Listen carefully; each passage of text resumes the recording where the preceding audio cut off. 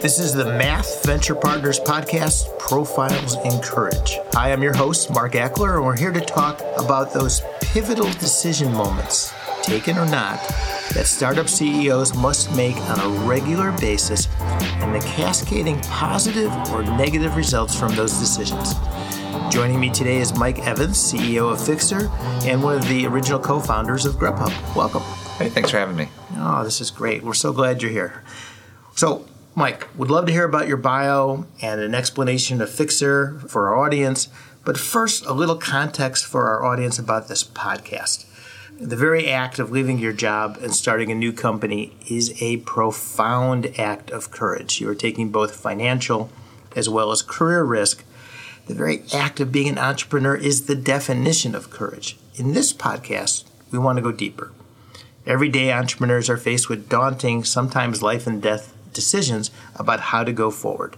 Some examples of courage that entrepreneurs face on a daily basis is saying no to a promising new line of business that is off focus or off mission, sometimes firing a co-founder or a personal friend, facing the elephant in the room, the big issue that no one is talking about, being radically transparent with your board and your management team, having the humility to ask for help when you need help, investing in the long term at the cost of short-term sacrifices, sometimes overriding your board strategically when you know you are right in your gut, measuring and valuing the lifetime value of a customer more than one transaction at a time, having clearly articulated company values, and a plan to create a culture led by example that follows those values. So these are just some examples of courageous decisions that entrepreneurs have to make on a regular basis. And Mike, you've been in those shoes. You've been an entrepreneur now multiple times. You have a lot of success behind you. So tell us about yourself and your latest venture. Sure. So I'll start with myself a little bit and maybe lead into the venture. So I started Grubhub back in 2002 in my apartment and started by just going down the road and signing up restaurants for what at the time was really just a community guide, and then very quickly became a transactional platform, and then 8 capital events, including $80 million in funding and some mergers and acquisitions, and finally, ultimately leading it with my partner, Matt, through an IPO in 2014. I rode off into the sunset, quite literally. I got on a bike and rode my bike across the United States to decompress. That was fun. How long did that take you? It took about 3 months. Yeah. Everyone should do it. It was great. And then stayed at home with my daughter for about 2 years before I started to get the itch to think about the next thing. And I had stayed pretty involved with the entrepreneurial community through that, talking to other entrepreneurs and investors and sort of seeing what might be next.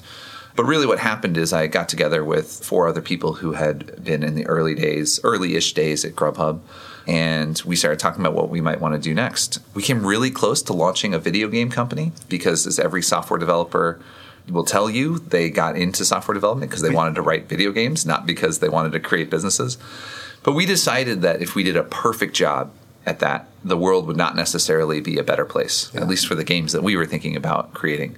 And so we went back to the drawing board and talked about a bunch of different ideas. I am a big proponent of impact businesses where the social impact of the business is completely coupled with the business model itself. Right. And so we were trying to find an idea where that was fundamentally true. And so the business we ended up creating is called Fixer. Fixer is an on-demand handy person service where you can go and schedule somebody to come work on some project in your house that's 1 to 4 hours long. We show up on time, do great work. It's all based on an app. The thing that really sets us apart from all the other players in the space currently is that the supply side of the marketplace, it mimics a marketplace in a lot of ways, but the supply side of the marketplace is W-2 employees with a career path. So that's very unique. And actually, before I should also say to our audience that Math, for full disclosure, Math is an investor in Fixer. Yeah, and I should say, for full disclosure, that I'm an investor in Math, right, which is an incredibly inefficient way to go about getting funding for your business, minus the management fee. But I see that management fee as the salary that I pay to the VCs to come and give me advice. So it's fine. It's fine. Everything's fine. It's a virtuous circle. So that is an incredibly bold decision to make. and counterintuitive in our world of the gig economy where very few people are W-2 employees. What made you decide that to make them W-2? What was the driving force there? Sure. So, there's a lot of marketplaces out there, right? There's HomeAdvisor and Angie's List and Thumbtack and Porch and Houzz, and the list goes on, and a couple more end up on that list every day. And they are trying to bring value by creating some sort of great consumer experience, some sort of great product experience that matches a need that they have with a person who can fulfill that need. And I did that at Grubhub, right? We were matching people who are hungry with businesses that created food and could get to them quickly. And so one of the original, one of the first really successful marketplace models, sometimes people say that we were the Uber for food, but really Uber was Grubhub for cars, right? We came first. So I'm familiar with those models, but the thing that we really did a lot of analysis on, when we were thinking about doing this idea is I did some research by way of I wanted to get a rain barrel installed at my house. And so I went on a couple different marketplace apps, and I found 13 different vendors who said they would do it. I called on the phone. Can you believe that I used no the app? phone? Wait, do people still use a phone? It's nuts. Like, if I could uninstall the phone app from my phone, I would be very happy, right? So I called. So already the experience is going south, right? So I called 13 different contractors. Yeah. I left 13 voicemails. 3 of them called me back, and we scheduled a time for them to come and do the work. And 0 of them showed up at the scheduled times. 0 of them showed up at all, actually. And it was not capable of getting it done. And so we started looking into, okay, well, that's interesting. There's a bad consumer experience. But why is there a bad consumer experience? Well, the why is there isn't enough supply for the demand. There just aren't enough skilled workers to do the work. And the ones who are available on marketplaces are typically affected by adverse selection. So the best ones are busy already. They don't need to be on the app. And so we said, okay, well, why is that the case? And it doesn't take much research to realize that all of the trade schools in the United States, and certainly in Chicago, they're all closed. There's none left. The only people left training tradespeople in the city of Chicago are unions. There's no trade schools in a city the size of Chicago? It's 6 million. Yeah, so there are 2 left that are for-profit universities, but those are more about arbitraging the federal student loan guarantees than they are about providing a good ROI on education. Yeah. And so... And the city only has something like 48% of the cities, or was it 48 or 38? Well, a large percentage of the cities, I think 38% of the city's capacity is retiring, trades capacity is retiring in the next 10 years. Wow. The city only has enough capacity to retrain about 20% of those people. Now, I didn't know all of this before I started the business. I just knew that it was hard to get a tradesperson. Yeah. And so, and all this research was after the fact. It backed up what we had done. What we had felt in our gut was true. And so we decided that all construction-based marketplace businesses were doomed to fail because the supply is simply not there to match. And so it's not only the supply, but it's also the quality of the people who making sure they're appropriately trained, not only in their particular skill, but trained in terms of customer service, showing up on time, all the different. Sure. And I want to say that I do think it's more a quantity issue than quality issue, because the traditional way that people enter the trades is they know somebody, a father, an uncle, someone who takes interest in them, and it becomes a mentorship and apprenticeship model. And the quality of the tradespeople who go through that path is extremely high. It's just not a highly scalable process, and there aren't that many people who can do that. And if you don't have access to one of those people who can teach you, how do you get into the trades, right? So we said, well, if the supply is constrained and limited and decreasing, then marketplace models have a significant disadvantage because they're all going to be chasing after an ever-shrinking set of supply. So what if we just pretended we were a marketplace model and then had all of our own workers? And what that implies is that we have to train everyone from scratch. So from very early on, we realized that the core of our business was going to be a training center. It's not a trade school yet. We're not accredited. We will be someday. But we knew that we could start training people right away. And not just training, as you mentioned, not just training on skills, but training on not just on hard skills like how to tile a backsplash or how to replace a toilet or level a door so that it doesn't stick or hang a TV, in drywall or in concrete, right? It turns out that there's a lot of variety of work that we train, but then also training people on customer service interaction and maybe even more importantly, finding people who value respect and honesty and have a strong work ethic, right? So those are the characteristics we're looking for. Not necessarily skill. We can train the skill, right? And so we look for aptitude, and then we train skill, and we train customer service, and so that's become the business. We train people in our training center, and they get to the point where they can start doing work on customers' homes. They shadow a fixer for a period of time, and then the quality of the experience, both from the person who's there in the home, and then also the app and the software that we create that facilitate communication, which is another, and facilitate alignment of expectations.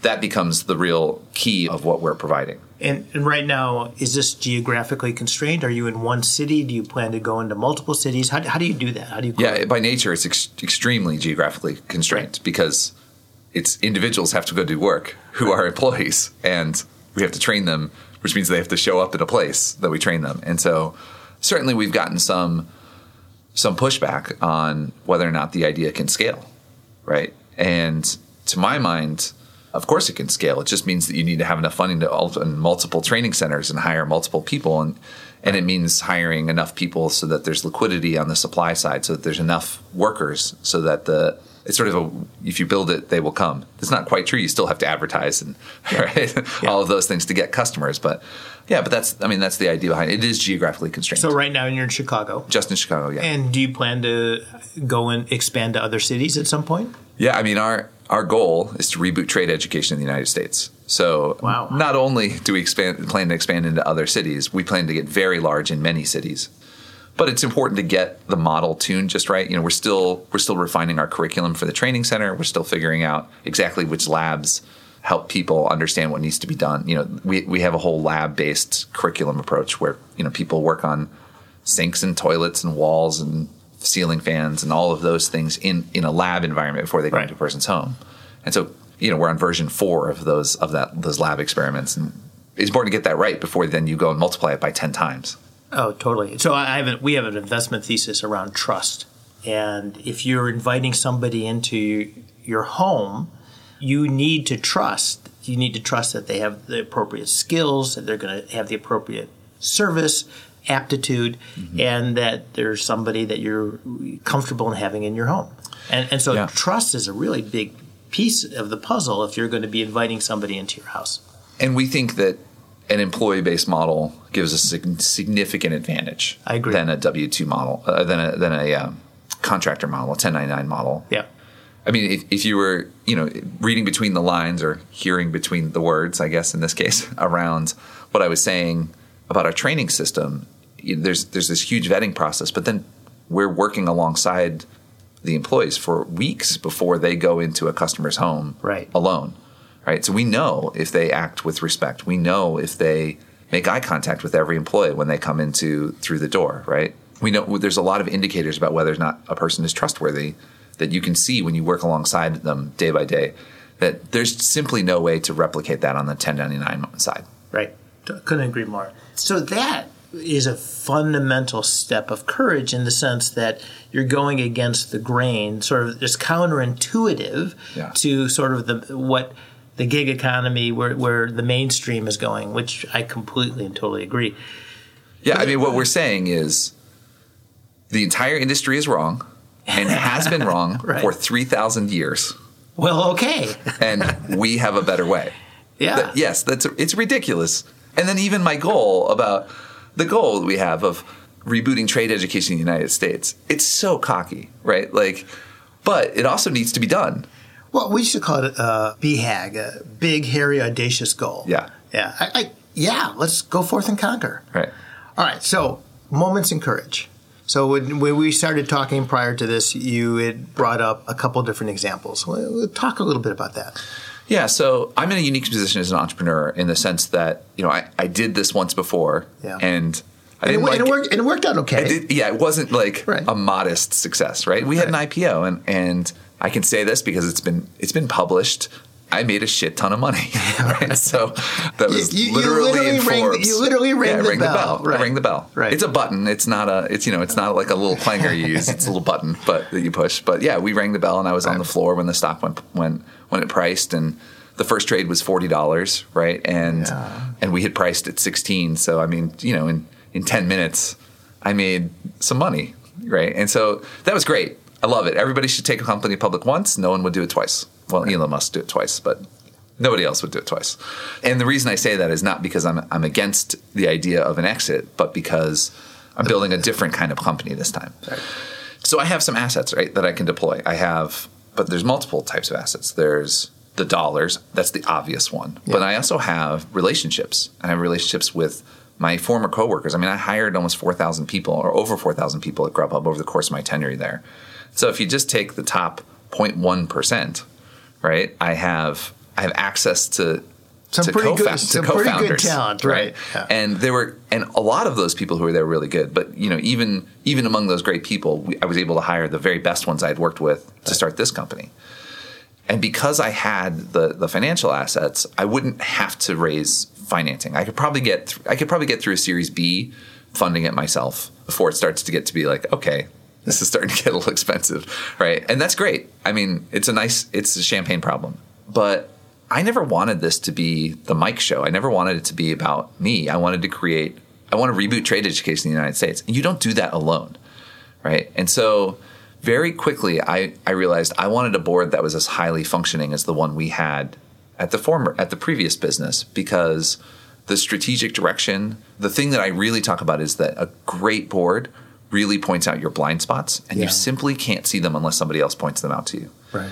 And I knew, and has the honesty, and you have the transparency of the relationship and the trust in the relationship that you're willing to listen to. Certainly. And let me speak to that in a moment about sort of the opening statement that I used at the beginning of the board meetings. But let me talk a little bit about the formation. So I wanted investors not because of their money. I wanted investors because I wanted – the way I phrased it to Troy, who's on our board, who's part of Math, as you are aware. I am, yeah. The way I phrased it to him is I want to find investors to to give me money at Fixer so that they can come work for me. And by being invested from a capital perspective, they're invested in the business succeeding. And so I wanted to put together a board where the board members had solid strategic thinking, had relationships outside of what I have, both for hiring, for community, for driving business, for biz dev relationships. I wanted investors who could tell me when I was wrong or they thought I was wrong. I wanted all of those things because I wanted governance for the company that was effective and ultimately makes us more likely to succeed. That's the rubric. Yeah, I couldn't agree more. So I have this conversation, this debate with Greg Kaplan, who was the founder and CEO of Redbox.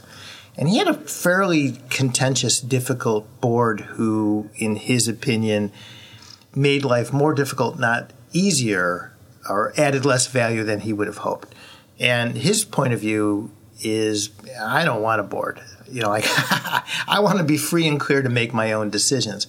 And I come at it from a different point of view, which is more similar to you, which is I want to be the dumbest guy in the room. I want to surround myself with some really smart people who've gone through a lot of what I'm about to go through and help me make better decisions. And there's two really fundamentally different approaches. Mm-hmm. And you had the luxury to being able to choose that approach. I did, and it's worked. I've had a number of examples of board members really adding a ton of value to the business, both in the board meeting but outside the board meeting. So by way of example, Guy Turner, who's at Hyde Park Venture Partners, he came, this was like 2 weeks ago, he came by and we talked about sales and what sales might look like. What does inbound sales conversion or outbound sales look like in a business where we have lots of customers and we're consumer oriented? You don't really want to do outbound cold calling, right? But you do want to think about discipline in converting leads into customers, right? And so we had a working session about that. And then Troy, who's at Math, came by and we talked about growth drivers and, how it's very hard to isolate variables in terms of we have 20 different things that we're trying to accomplish. And we're 20 different things where we're certainly have a line in the fish line in the water, and we got a bite. Which of the 20 was it? And it's actually really hard to discover the answer to that question. But having somebody come by and give a couple hours of their time to help think through that has been really valuable. Yeah, having a thought partner. I think it's really, being an entrepreneur sometimes is a lonely place to be, and it's really helpful to have a thought partner at a higher strategic level who can just help you just work through and talk through. And so those two things, I invited both of those board members to come and work with me. Yeah. Jessica Yegan, who's also on the board, she told me that she'd really like to come in and do a 360 review, talking to all of my employees to give me feedback on whether or not I'm a good leader. I did not ask her to do that. That was her idea. Yeah. And it's scary. Like, I kind of don't want to know, Like, I've had enough success. Like, I could just, I could coast on this one, but it's the right thing to do, right? It's the right thing to do to create this non-threatening environment where all of my employees can tell a board member what I'm doing wrong. And I trust her not to use that in a negative way at board meetings. Things like, I'm comfortable getting that feedback because we trust each other. Right. And that leads to the opening statement that I made that I make at the first board meeting. We're certainly the first board meeting when we have a new board member, which is, this is a place for open debate.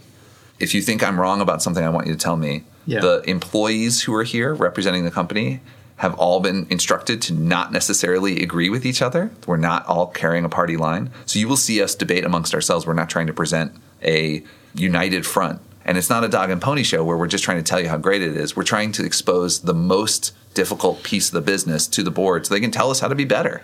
Well, yeah, so, and that's a pet peeve of mine. I think the best board meetings, I don't want CEOs to report to me. You can send me the information. I'll read it ahead of a board meeting. I'll read the financial statements.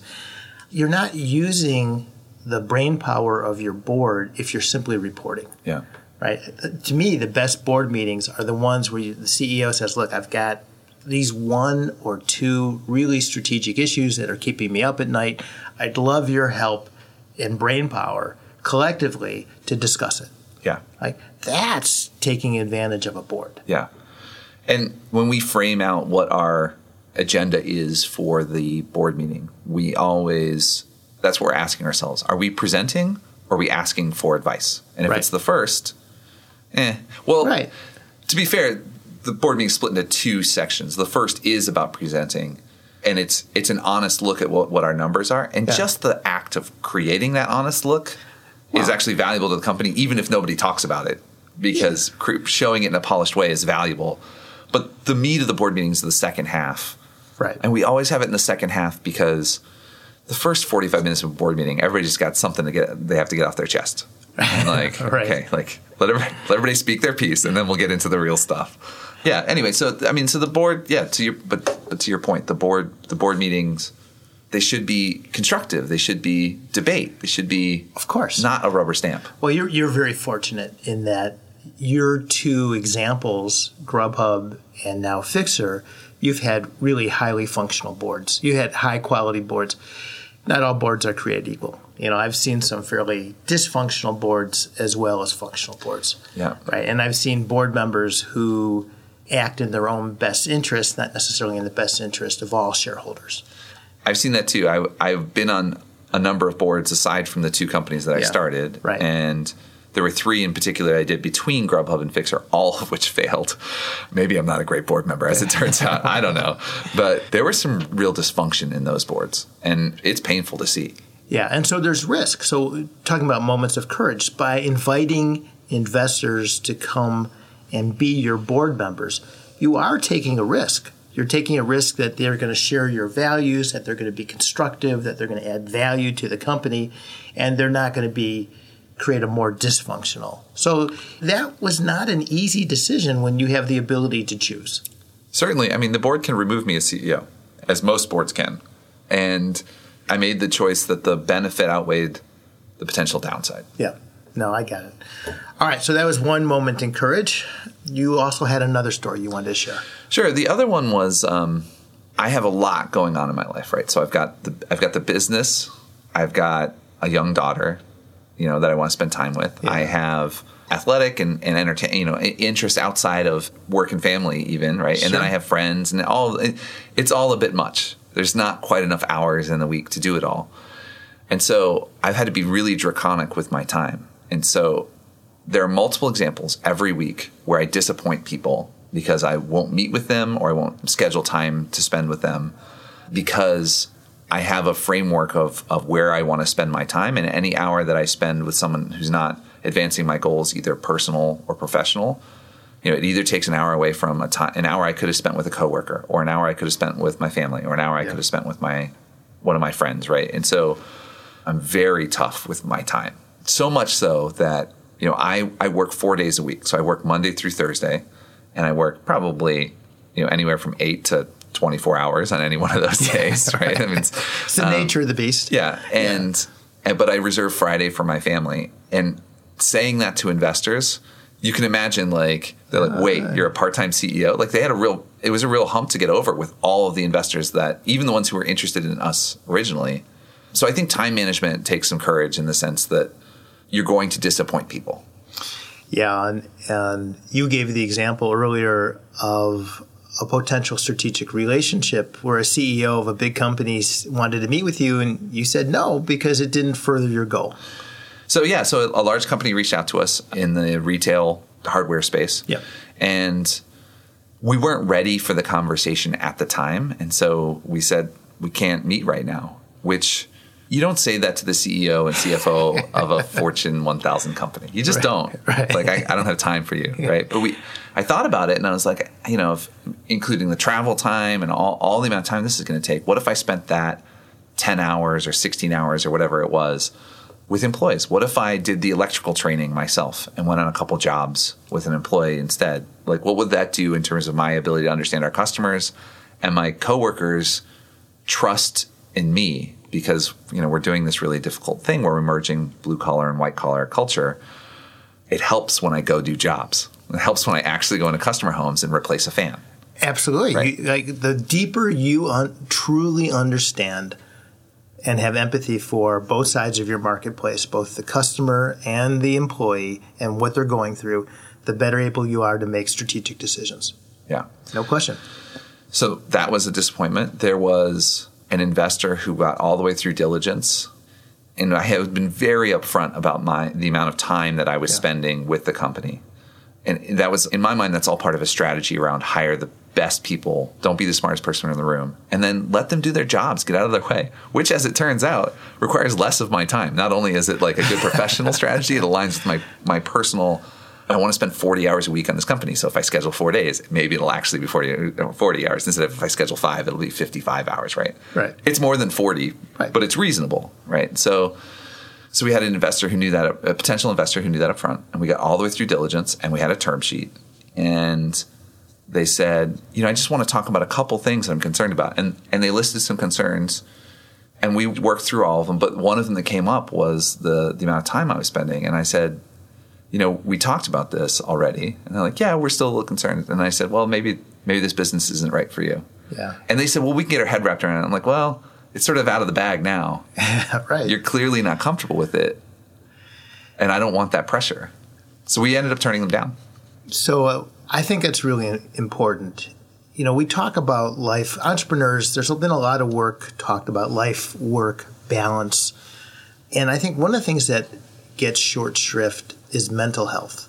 And I think a lot of entrepreneurs, there's so much stress in getting a business up and off the ground. The pressures at home, pressures at work, pressure from investors, and that finding that balance and giving space for mental health is also, I think, really important. And having the integrity to understand your boundaries and what's important to you and your values and being consistent with them.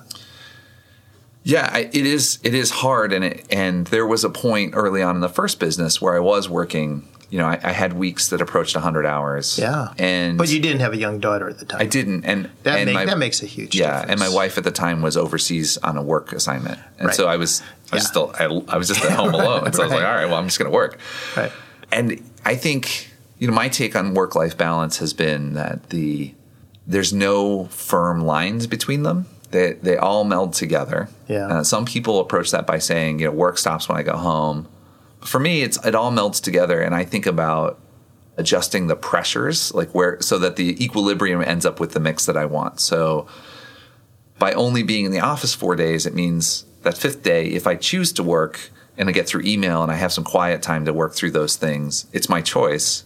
If my daughter is happy watching a movie and I'm going to do an hour of email, it's my choice. They do all meld together, but I've been intentional about trying to figure out where the pressures are going to be so that the equilibrium is a thing that I can be happy with. Yeah, no, I totally understand. In fact, I do something very similar, not a whole day. I use a calendar program called Calendly that allows people to book my time. And I always set aside an hour a day, every day, for me, for my own personal time, where I don't allow anybody to book it. I think time management is a critical part of success for any executive. Yeah, so one of the tough decisions I've had to make has been I feel like I have something to contribute to the entrepreneurial community and to talk to other entrepreneurs. Yeah. But I simply don't have the capacity to put hours into that when I could be spending those hours on my business. And so I've had to say no to probably 95% of people who reach out and ask me for something. Yeah. And it's actually gotten to the point where sometimes I don't even have time to respond with a no. I just can't. I get 20-ish requests from students a week asking for my time, and I can't say no nicely to all of them. Right. And it kills me to say no abruptly. Yeah. And I can't. So I just don't respond, which it feels like I wasn't raised that way, right? It feels rude, but it's also just a reality of what I'm facing. And so I had to make that tough decision. Yeah, no, I totally get it. I completely understand. So thank you. Thanks for sharing these stories. It's really important.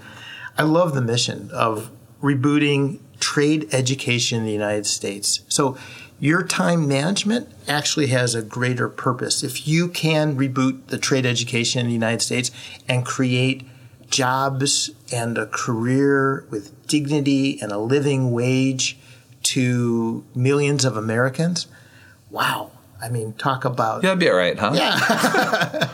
Yeah, so you delivered, was it like a third of America gets their food from Grubhub? Or it's whatever? A lot. Yeah, it's a lot. It's millions of people. So not only can you have you delivered food, but you could deliver jobs. I tell you, Saturday afternoons, I don't cook. And I don't do handyman work at the house. Yeah. I created the solution to those two problems. So I'm good. You're good. I love the courage it took to fundamentally shift your business model to hire W-2 employees as opposed to take the easy way out and follow the gig economy and make it 1099s. I think that fundamentally owning and controlling the supply and making sure that supply is well trained and consistent and have the right values that represent you and represent the customers well is a really smart decision and takes a lot of courage. I also am completely aligned and agree with finding investors that can add value. And so I think we have a saying, which is you have to curate your board every much as you curate your management team. And I think oftentimes entrepreneurs don't really truly understand and appreciate. I know we're very respectful. We know how hard it is for entrepreneurs to raise money, but not all money is equal. Yeah. Right? And so you've had the ability to really find and put together a board that can help. Yeah. And I think your thoughts around time management, I think, is an issue that every single entrepreneur faces.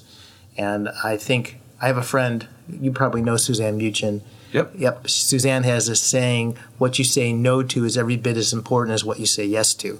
And you can think of that from a strategic perspective, but also as a tactical time management perspective. And I think that sometimes it's easy for entrepreneurs to just say yes, do whatever comes their way. And I think being more brutal and thoughtful about time management will ultimately lead to better success. Yeah. So thanks for sharing those stories. I was happy to spend the time here. No problem. All right. So I want to thank Mike Evans, CEO of Fixer. And most especially, a big shout out to our producer, editor, sound engineer, and all-around jack of all trades, Christy Domzowski, for her excellent support. Without her, this podcast would not be even remotely possible. So thank you, Christy.